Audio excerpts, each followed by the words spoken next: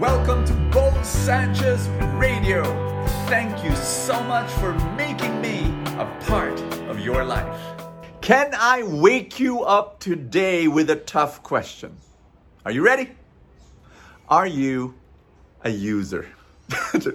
Bo, how rude can you get? Yeah, I know, I apologize, but it's a real question. Are you a user? The reason why it's a real question is this. By nature, we are a tool creating, tool manufacturing, tool oriented creature. We are. This is a psychological fact.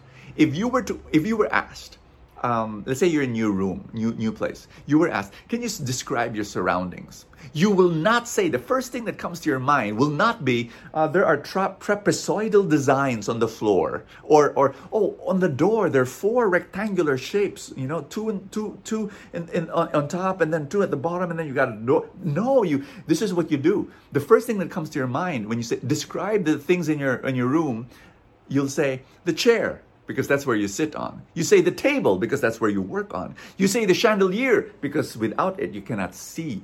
Everything are tools. That's how we are genetically. That's our nature. We look for things are tools. The problem is this. When you look at people as tools, that's when the devaluing happens. Because when the primordial question you ask with things is, what's the use of this thing to me? But when you look at people as tools, you begin to devalue them because people are not tools. People are people. And I'm going to share with you something that happened to me some years back. Really years back. I was still single. And I remember this priest who was a founder of his own congregation. He was recruiting me, wanting me to join the congregation and become a priest. So he would have coffee with me. He would meet me. He would call me up. When we meet, he would pray over me. He'd speak life to me. I remember there was this one moment, but it's just so impacted me because after praying for me, he looked me in the eye and he said, "Bo, I love you."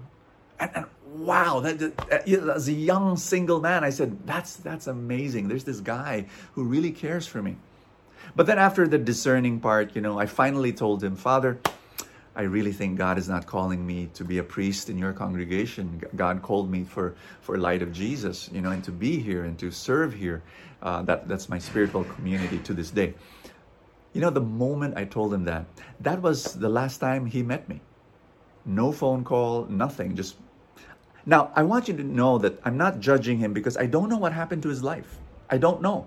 Maybe he was so super busy. I really cannot judge. I'm just sharing with you my perception, my experience, that it left a bad taste in my mouth. That for him, I was just a tool. That was what I felt. Again, I wanted you to know I could be totally wrong. But I'm telling you this to share with you that you don't want people to experience that. You want to be very deliberate. This is what I learned. This is an artwork of a slum area, and I love it because it reminds me of what happened to me when I was 15 years old. I was doing ministry work. I lived in a slum area doing ministry work, knocking on doors and telling people about Jesus. Years later, we built Anawim, our ministry for the abandoned, and I lived with the poor for 3 long years, and it changed my life. And here's the reason why it changed my life. When I would be with a poor person, it forced me to say the worth of this person is not his net worth. No, his worth is his soul worth. He was made in the image and likeness of God. This person is a God bearer, a God carrier, and he has infinite value. Not just what he's of use to me. So that changed my life. And hi, my name is Bo Sanchez, and welcome to Full Tank, your place of tough questions and tough topics, where we read the gospel for the day. It's Mark chapter 3, verse 13. Jesus appoints the 12 apostles for 2 reasons. You read it. He says, so that they could be with him and so that they could be sent to preach. I love that. 2 reasons. First reason, so that they could be with him, so that they could be in relationship with him. And of course, number 2, to be of ministry work. And I want to share that with you. When God looks at you, it's not as a tool. He looks at you because he loves you. And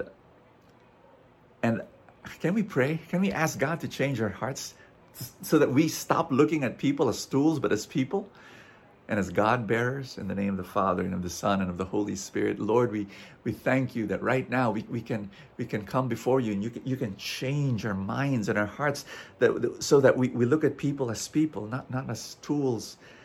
Help us, Lord. Change us. Change the way we think, the way we look at people.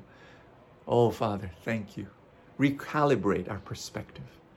In the mighty name of Jesus. Amen and amen. In the name of the Father and of the Son and of the Holy Spirit. God bless you. I will see you tomorrow. Thank you for joining me in another episode of Bo Sanchez Radio. I pray for more abundance for your life.